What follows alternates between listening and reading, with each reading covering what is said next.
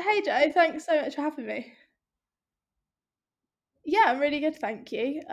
Just looking out the window, a bit of rain in Bristol, but other than that, really good.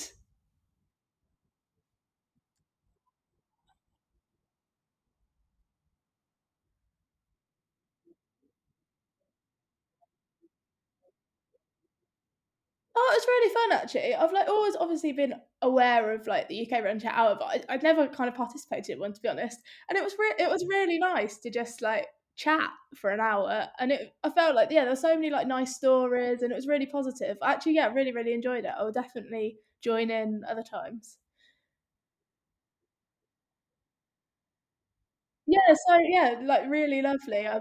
Like yeah, I put one of my questions was who is people's kind of like favorite person to run with, or do they prefer to run solo? And people were sending pictures of like their running gangs and buddies, and it was just yeah, it was really lovely, really positive.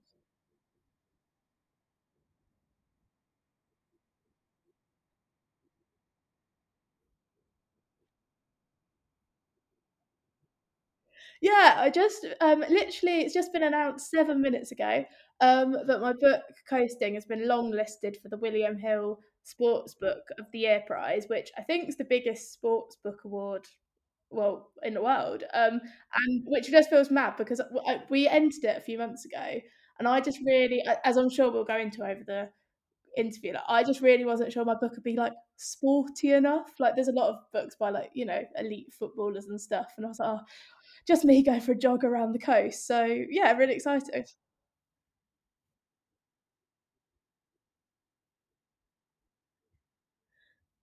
I think I just always kind of grew up thinking that sport, as in the traditional sense, was something that other people does other people do, I guess. And I just yeah never really, yeah definitely yeah we'll definitely talk about this, but I definitely like wasn't a sporty kid or anything. So yeah, it was.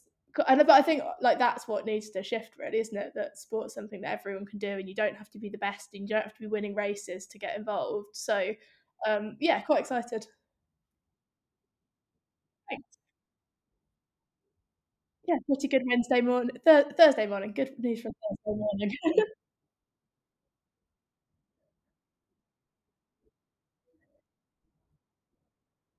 July, yeah, so we're nearly 3 months now.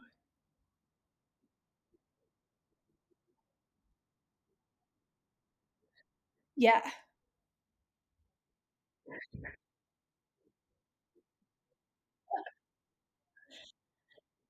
Oh, it seemed like a good idea at the time. I was 23, I'd just finished university, and I was living in London, working for a startup. And I'd done a bit of running. Like I'd just done a half marathon and yeah, I'd kind of recently taken up running, but I really wasn't an experienced ultra runner by any means, which to be honest, I think if I knew now, if I knew then what I know now, I never would have been brave enough. Ignorance was definitely bliss. And I think I didn't really realize, I just didn't know this world of like ultra runners and multi-day runners and people doing these mad adventures really existed even. So yeah, I just finished university. I was working at a startup in London, and I was feeling quite miserable to be honest. Like I didn't love. I hated where I lived. I had a terrible boyfriend. My job was like fine, and my colleagues were great, but it was a bit boring. And I just remember thinking, oh, I just was feeling a bit down about the fact I'd like finished uni and this was my life. Very cliched, but yeah, I was like, and then I was literally sitting at work one day looking at a map to see if we could deliver something to a customer. And I just this idea of going round the coast of Britain kind of popped into my mind. And I thought, oh, I wonder if anyone has like cycled it, walked it, or anything like that. And I did a bit of research and it turned out people had cycled and had walked, but nobody seemed to have really run. And at the time, I'd started kind of following online people like Anna McNuff, who was running the length of New Zealand at the time and doing these kind of adventures. And I just thought, oh, like, well, if those people can do these things, perhaps I could have a go. I totally overlooked the fact that like Anna McNuff is an ex-GB rower, the daughter of two Olympians, and was probably starting from different athletic starting point to me. But I was like, oh, they're just people. I could have a go at this, and it seemed like a good excuse to quit my job, leave my flat, leave this awful relationship that I was in. Seemed like a bit of a catch-all solution. So, and it just kind of spiraled from there really. I started telling people, this was in the March of 2015. Yeah, started to tell people about it, and then it got to the point where I told so many people that I was like, "Well, I'm gonna have a go now." So in November, I moved to a flat share at the end of the tube line to save some money, got a bit won an adventure grant and got a bit of sponsorship money from the company I was working for, and 6 months later, found myself on the start line, ready to have a go, wondering what on earth I'd let myself in for.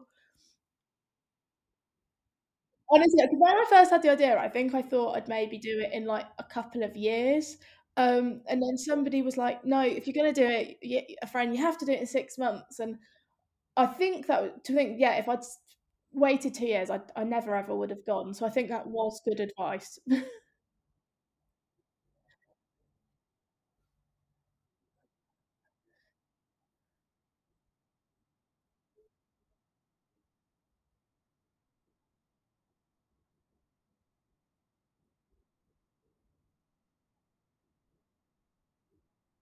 Yeah.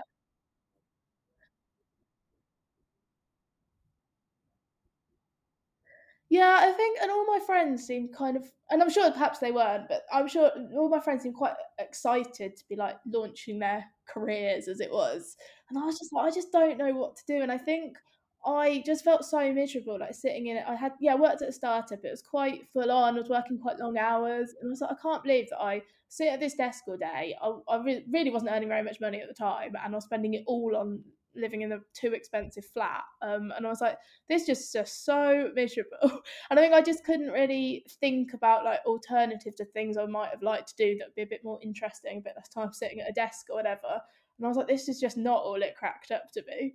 Yet you're meant to. I think everyone thought I'd be quite excited. I was like, I'm not excited.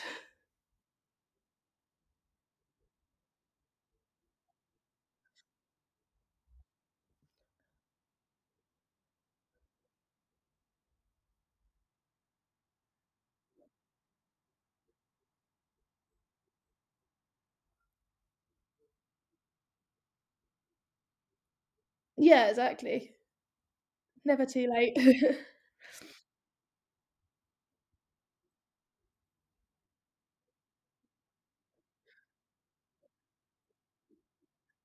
Yeah, so I was obviously going around the coast. I'm from Northampton, so middle of the Midlands. I think pretty much the furthest place from the coast in the whole of the UK.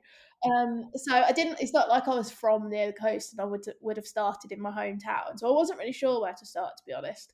And then, but I was living in London at the time, and you do have to go quite far up the Thames estuary to cross the Thames, which wherever you start and finish. So I decided I might as well just actually start and finish in London. I think it added about 20 miles onto the whole thing compared to crossing a bit further out. I think you can cross at Gravesend.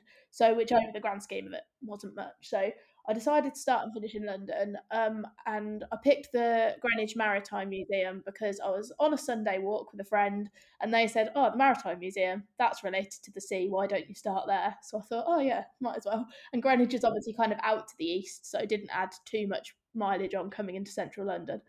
Um, and I decided to start on November the 1st because, like I said, a lot of this plan was just informed by other people saying, you should do it like this. And I didn't know what I was doing. So I was like, okay, I'll do it like that. November the 1st, because it was about 6 months after I'd had the idea, which I thought would be enough time to get some funds together. I was wrong about that. I completely ran out of money, but I naively thought that that would be the case. And although it probably seems a bit stupid starting like staring down the barrel of a British winter, I actually think in hindsight because took 10 months in the end, which is roughly what I thought it would.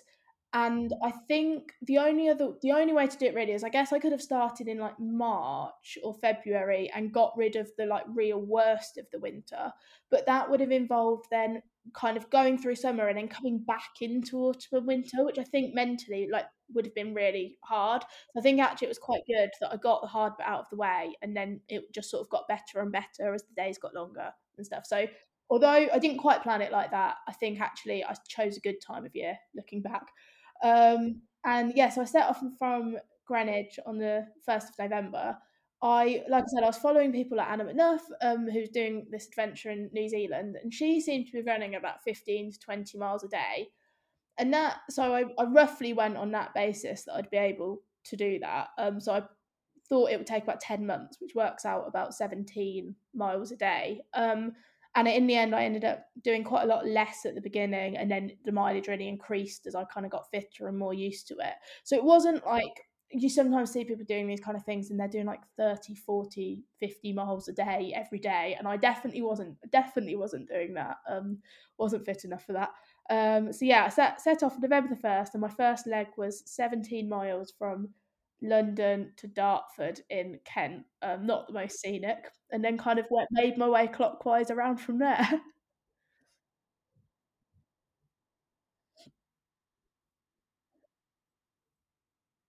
Yeah, so that's what I chose to go clockwise so that I could be south for the winter and then up in the north for the summer and around Scotland because I didn't really fancy the Scottish Highlands in the middle of winter. So Christmas Day, I was in Cornwall and I had this thing, even though obviously I was in the UK, I could have so easily just gone home for Christmas. But I had this real thing that I couldn't go home because I was on an adventure and it would be cheating and I had to stay. So I was lucky that a friend of mine lived in Cornwall and she invited me to spend Christmas with her family, which was really lovely. But then my one and only kind of injury spell was over that period. So I ended up taking a week off after Christmas anyway.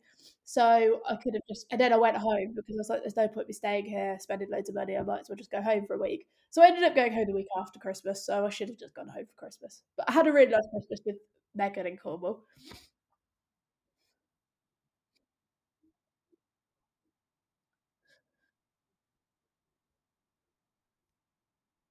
Yeah, exactly. And there are quite a few bits, like for instance, there's the Southwest Coast Path, which I followed from Dorset all the way around to Somerset, and then picked up the Wales Coast Path, which goes the whole way around Wales. So especially those first few bits, the like infrastructure around the coast is actually great, really well signposted, loads of resources. So the route finding around there was fairly easy.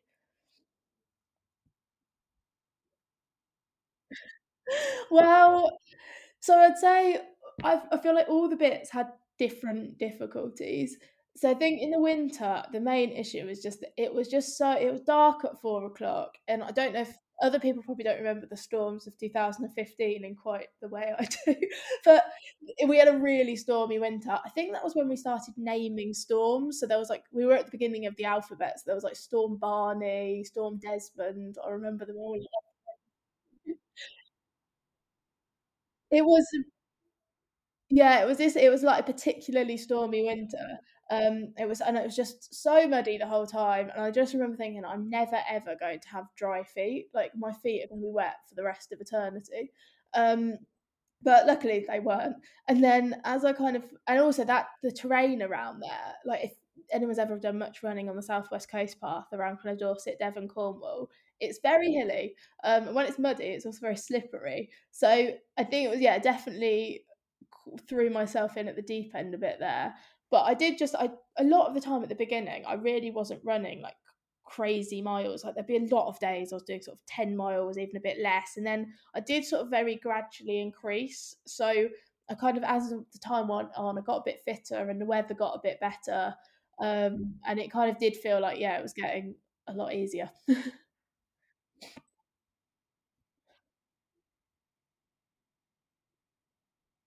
Yeah.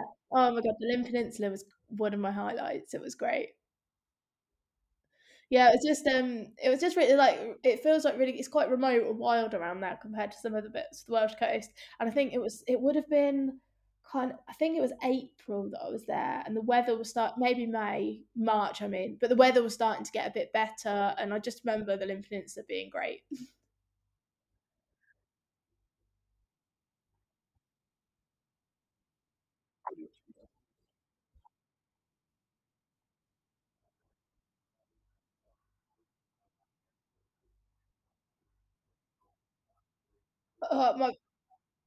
My preparation was absolutely appalling. So honestly, although I kind of stand by it. So basically, I At the point that I decided to set off and do this thing, I'd done one absolutely disastrous marathon where I was dressed as a Crayola crayon. I cried for like 8 miles. A small child called me the crying crayon. It was really awful. I bought the race pictures from that race a few months ago actually, and they are really funny. I look so miserable, and I'm just dressed as a crayon, the most miserable crayon you've ever seen. And I like, and I really, yeah, really hadn't done much. I wasn't like a seasoned marathon runner by any point. But I entered. I think I was reading a lot about. I was reading a lot of blogs of people doing ultra running and stuff, and it just seemed kind of magical. And I was like, oh, maybe, yeah, maybe this is something I could have a go at. And I entered a ultra race in the September just before I was setting off. My logic was I've got 6 months. I can like really try and train for this race. I'll finish that, and then I'll be kind of fit enough to start the coast. But I was just useless. Life got in the way. I didn't really do any training. The race was a disaster. I pulled out at like the marathon mark, cried in a graveyard. It was terrible. And a friend, and one of my friends, I was running with my friend Sophie, and her boyfriend afterwards was like, "I literally don't know why you think you're going to be able to run around the country when you couldn't even bother to train for this one race." And it was a very valid point. Um,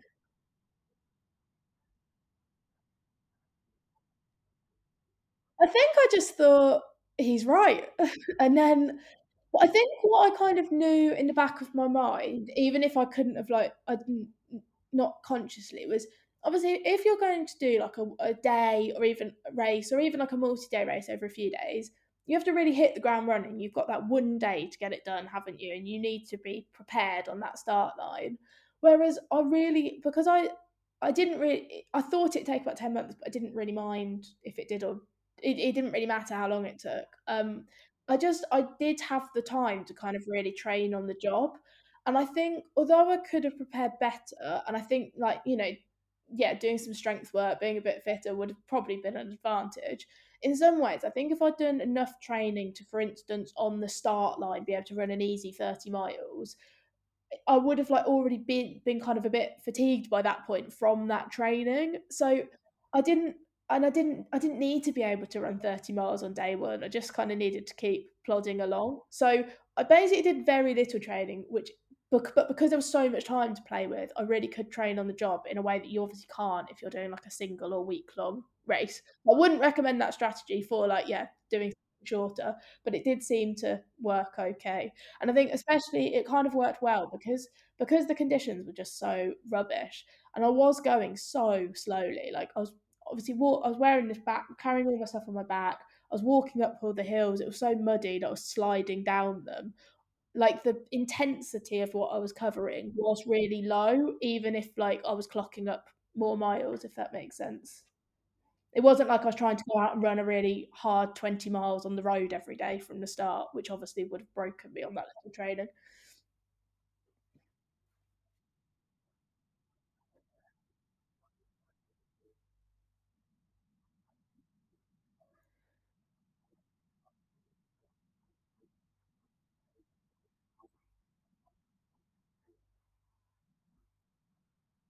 Yeah, and I think it is just I think also that it's just a case of kind of joining up lots of runs in a row and then you've gone a long way. Like I didn't need to be like the best runner or the most spectacularly athletic fit person in the world. I just needed to every day cover a few miles and link them up in a long chain. Yeah.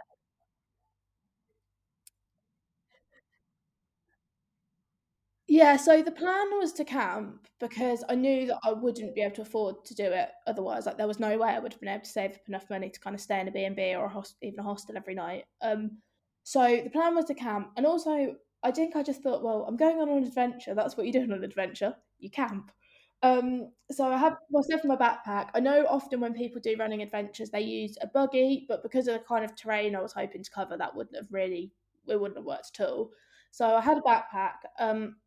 But and it ended up just completely by chance, to be honest. I'd made kind of a Facebook page and a blog, mostly just to kind of keep my family and friends up to date, really. And I started posting these like video blogs, and they were just like one take, 30-second me talking to a camera about my day, basically, because I found that was when I was really tired, that was a lot less, that was a lot easier than like trying to like write something about the day. So I started posting these video blogs, and for whatever reason, people kind of seemed to quite like them, and more people started to like the Facebook page, probably helped by my brother spamming every single running forum on Facebook and being my like personal PR guide. Yeah, because I never would have done that myself. He was great.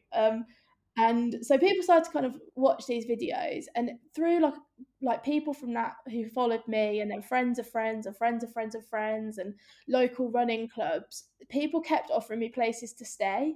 And in the end, I didn't camp at all over the winter.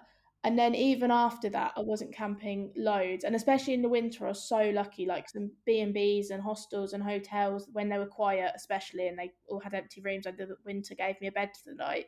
And I really think that if I'd actually had to camp all the time like I thought I would, I don't think there's any way I would have finished it. Like I really don't. And meeting all those people was just such a like people were just so like kind and welcoming. They were opening their homes to me and letting me read their kids' bedtime stories and doing my laundry, and it became such a big part of it. So yeah, if I'd had to actually do the winter camping that I thought I would, I really don't think I ever would have made it round. Yeah, it was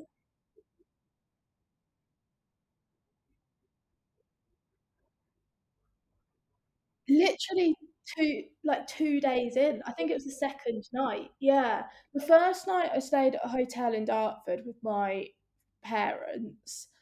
And then I think the second night, because I knew obviously, and especially like when I got up to the Highlands of Scotland and stuff, it was a lot easier to camp, because I was quite scared about running around Scotland because I thought it'd be really wild and remote. But actually, it was easy because it's so much more geared up for doing that kind of thing. And actually, I found it was the more built up places like around the south that are a bit more difficult. And obviously, like it's a lot harder to just sort of fling your tent up in the outskirts of London somewhere. And I think especially, yeah, like didn't necessarily feel that safe doing that. So, but it was actually the third. So before I started, the summer before I went away, I'd started going to quite a lot of stuff with the Yes Tribe in London, who were like quite small at the time, quite big now, sort of adventure community. And I started. I just saw an advert on Facebook for like a Friday night camp out, and I was like, great, I'll go along to that. It'd be really good to meet some people who are doing this sort of stuff, because at the time my friends weren't really interested in adventure things. And I met all these great people, and someone I met through that basically put me in touch with a friend of a friend. So on the third night, I stayed with them, and actually the Yes Tribe were a huge part of forming that like network of people as I went around. But it was so like I just couldn't believe how kind and great people were. And when I was doing it, it was 2016. It was in the lead up to the kind of Brexit referendum, and all this stuff on the news was just everybody like being so horrible to each other, and it was and all this like blame throwing. It was just horrible.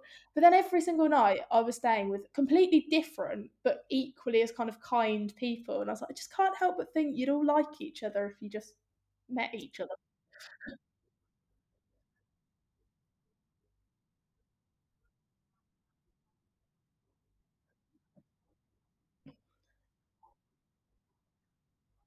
Not for the book at all. Like, I wrote a few blog posts, and then yeah, I posted these videos pretty much every day in the end, to be honest. But I didn't.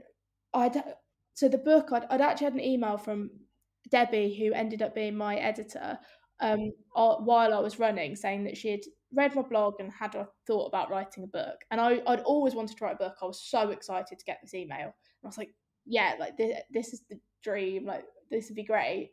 And then when I finished the run, I kind of kept in touch with her, and I kept saying I was writing something, but I wasn't. And then sort of years passed by. And then it was last year that I sort of sheepishly dug out our 2017 email thread. I was like, hey, Debbie, I've actually started writing. Any chance you'd still be interested in hearing a proposal? But as part of the book writing process, so I wrote it all last year. I went through and which was really cringy, but rewatched all of those videos and made so so useful. I honestly don't think I would have been able to write a book without them, because there were just so many bits that I'd completely forgotten about, or like I think it all would have been so vague without them because they like gave me they reminded me of like quite specific things I like felt or thought or that happened. And so I made this big spreadsheet basically of every single day and put in some where I went, where I started, where I went to, who I stayed with, and some notes. And without those videos, I don't think I ever would have been able to write the book.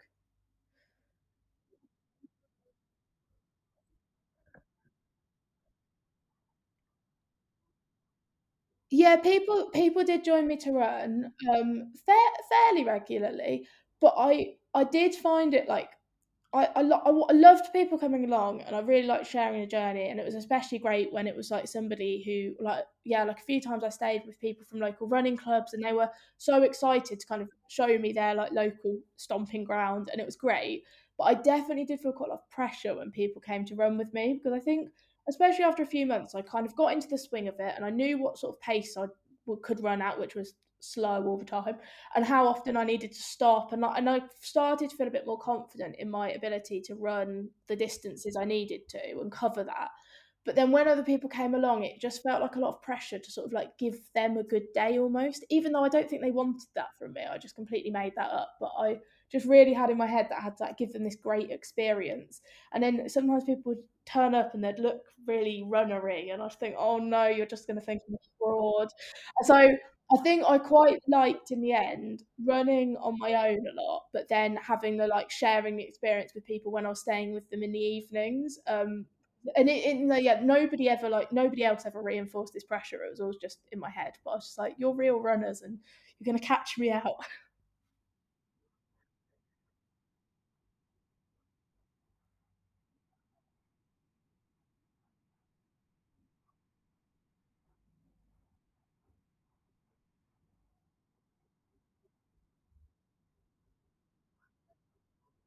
Yeah, exactly. I think also even just like I've definitely had this as well, just like running with somebody else on like a single day, like ultra marathon or even just like a long run. I think your energy levels don't like ebb and flow at different times, don't they? And it can be difficult to match someone, I think. And I always felt like I know that I need to like, keep this quite low intensity so that I have energy tomorrow. But then I always felt like, oh, I need to keep up with you.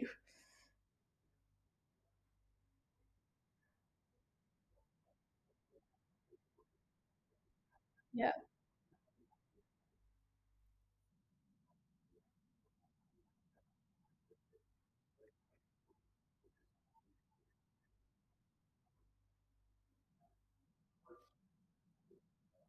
Mhm.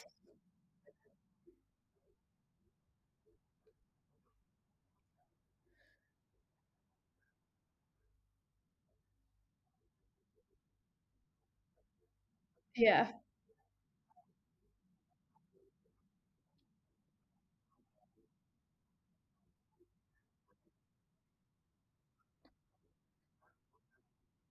Yeah, so definitely something I thought about a lot, and also that you kind of get asked about a lot. And I think I always think about it in terms of like I've definitely experienced the heckling and whatever, but so much more when I'm just like I live in Bristol now. I used to live in London. When I'm just running around the city, than when you're kind of out on a coast path and nobody's there.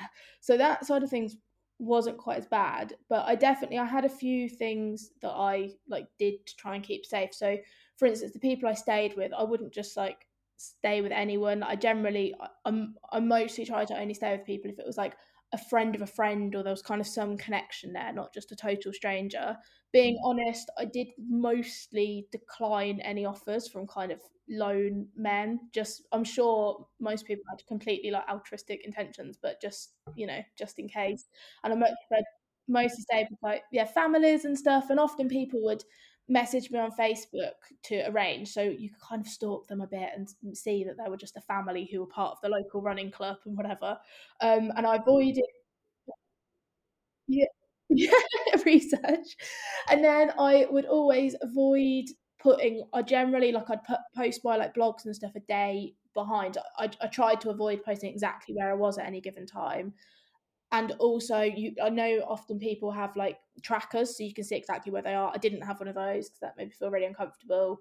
I had like a check-in time with my dad at 6 o'clock every day, and if he hadn't heard from me, he would have said he would have like been worried, I guess. And so we did a few things like that. But I think the reality is like, and my dad always actually talks about that a lot. Like he does a lot of outdoorsy stuff, and people have been at a few talks that my dad's been at, and people have asked him if he was worried. At first, he's like, "Well, I don't know what me being worried would have stopped us." So, but he always says that he's much more worried about me when I call him and I'm walking home late at night from the pub than when I was like out on a coast path where, although it seems a bit eerie, actually you're on your own. Nobody's really out there. So I think you do have to kind of weigh up that, like I always think about it as like perceived versus real risk, if that makes sense. But yeah, so I think, but yeah, it is definitely something you have to think about a lot. And I think I definitely have spoke to kind of male friends who have done adventures and stuff, and they'll talk about meeting a random man in the pub who says, "Oh, do you want somewhere to stay for the night?" And they've gone back and had this like great night at his house. And I personally would never have done that. And I always like pre-arranged stuff in advance. So yeah, I told my dad where I was going every night, who I was staying with. And yeah, so I did a few things like that, but it definitely is an added layer of stuff you have to think about. But then I do always think, and I'm always a bit where I'm saying this because I in absolutely no way does this kind of mitigate all the negatives and the risks that I guess being a woman carries. But I do think in some ways like, it's such a privilege to be welcomed into people's homes. And I was obviously a very unthreatening young 20s, have blonde plaits. And I don't know that if I'd been kind of a man, would quite as many people, especially families, have like welcomed me into their home, and I'm not sure they would have. So I guess in some ways maybe there's a positive. Not that it outweighs the risk in any way, but I do definitely feel like it's a privilege to be that so many people felt comfortable to have me in their homes.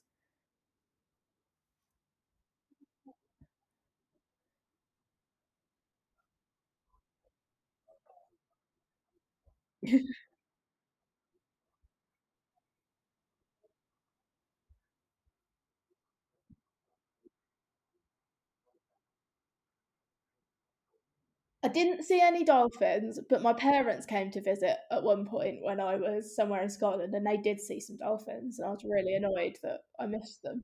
But quite a lot of seals. Like I did not realise how many seals there were around, and every time I saw a seal, I just got really excited.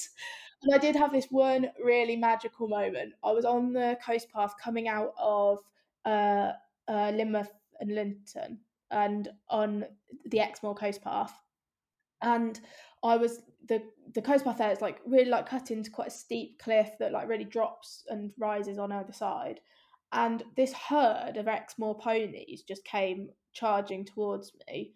And I was like, well, I'm gonna die, aren't I? Like there's nowhere I can go. There's a cliff on one side and like a sheer upwards on the other. I was like, there's nowhere for me to go. And then they just, because obviously they're so amazing on that terrain, they just parted round me on this coast path and charged round me, and I just like the Red Sea, and I just couldn't believe it. I was like, and I was stood there in awe for about 10 minutes after that. So that was my best animal encounter. It was just magical.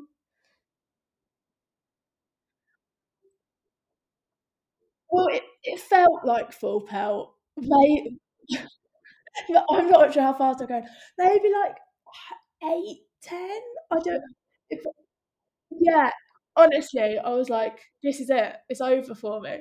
And then they just, like, parted, and, like, I felt the bristles on my arms. I was like, "This is madness." So, yeah, that was definitely a highlight.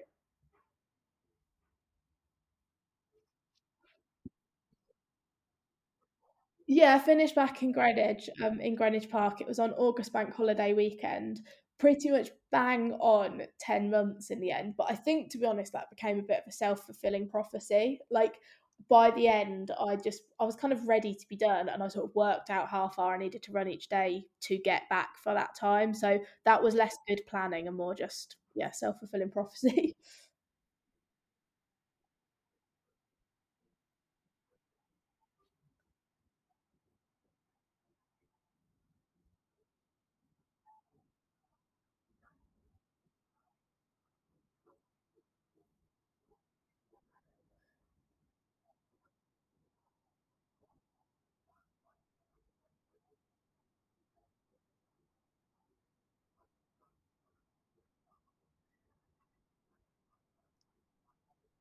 Mm, no, I've got to say I didn't really ever solve that problem, and when I finished, I I think the number one thing I'd say to anybody thinking about doing anything like this is to factor in a kind of coming home fund, because I finished and I had literally not a penny to my name. I was really lucky that I could go and stay with my parents and I had somewhere to sleep, obviously, but I had absolutely no money. And I was just like, well, what do I do now? And I'd done a few like talks and stuff, but I think I just didn't want to go down the route of trying to be like a full time adventurer. I just thought that wasn't really for me. And so I ended up, took a bit of contract work with actually my old manager from before I went back in London at a different startup, ended up moving back to London and basically kind of spent a year doing exactly the same as I had before and feeling a bit miserable again and thinking, what was all that for? But then after that point, I definitely, from then, I worked at a few different walking charities and sports events companies. And I think largely through doing this adventure, I have managed to move my kind of career, I guess, towards doing that stuff that I'm interested in. But I think the main thing that I took from doing it was that, like, I don't know, I just think there's like, I just love being outside in a way that I find it kind of hard to explain sometimes, but I'm sure everybody else who likes being outside gets the same thing, where everything just like makes a bit more sense when you're like out running on a trail or whatever it is. And I think there's something really nice about running that, like, when you're out and like a hard trail run and you're absolutely dying and it's really hard and there's somebody else next to you feeling the same, kind of doesn't matter like who. I think it's a really good leveler. Like, it doesn't matter who you are or anything. All you need in that moment is like fuel, rest, whatever it might be. And I think doing this definitely really reinforced how important that was to me and how much it's like, well, anything else that's going on in my life, I can still always go for a run. And you can fit a lot of that around like having a 9 to 5 job and a normal life. Like, until I went freelance a year ago, but for the 4 years before that, I had, yeah, 9 to 5 Monday to Friday job with 4 or 5 weeks holiday every year, and managed to fit in a lot of weekend and holidays adventures. And you don't have to quit your job and go do something big to do a lot of that.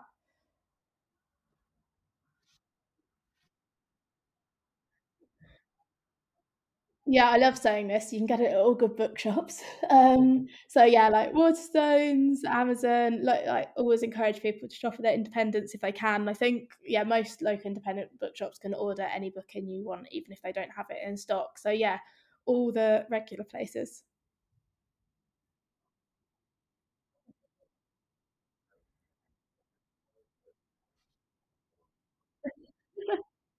The audiobook's out now as well, so people can listen to it while they're on their runs, which I always like the idea of. Oh, thanks so much for having me. Yeah, it was really nice to chat, and thanks for having me on the UK Run Chat Hour yesterday.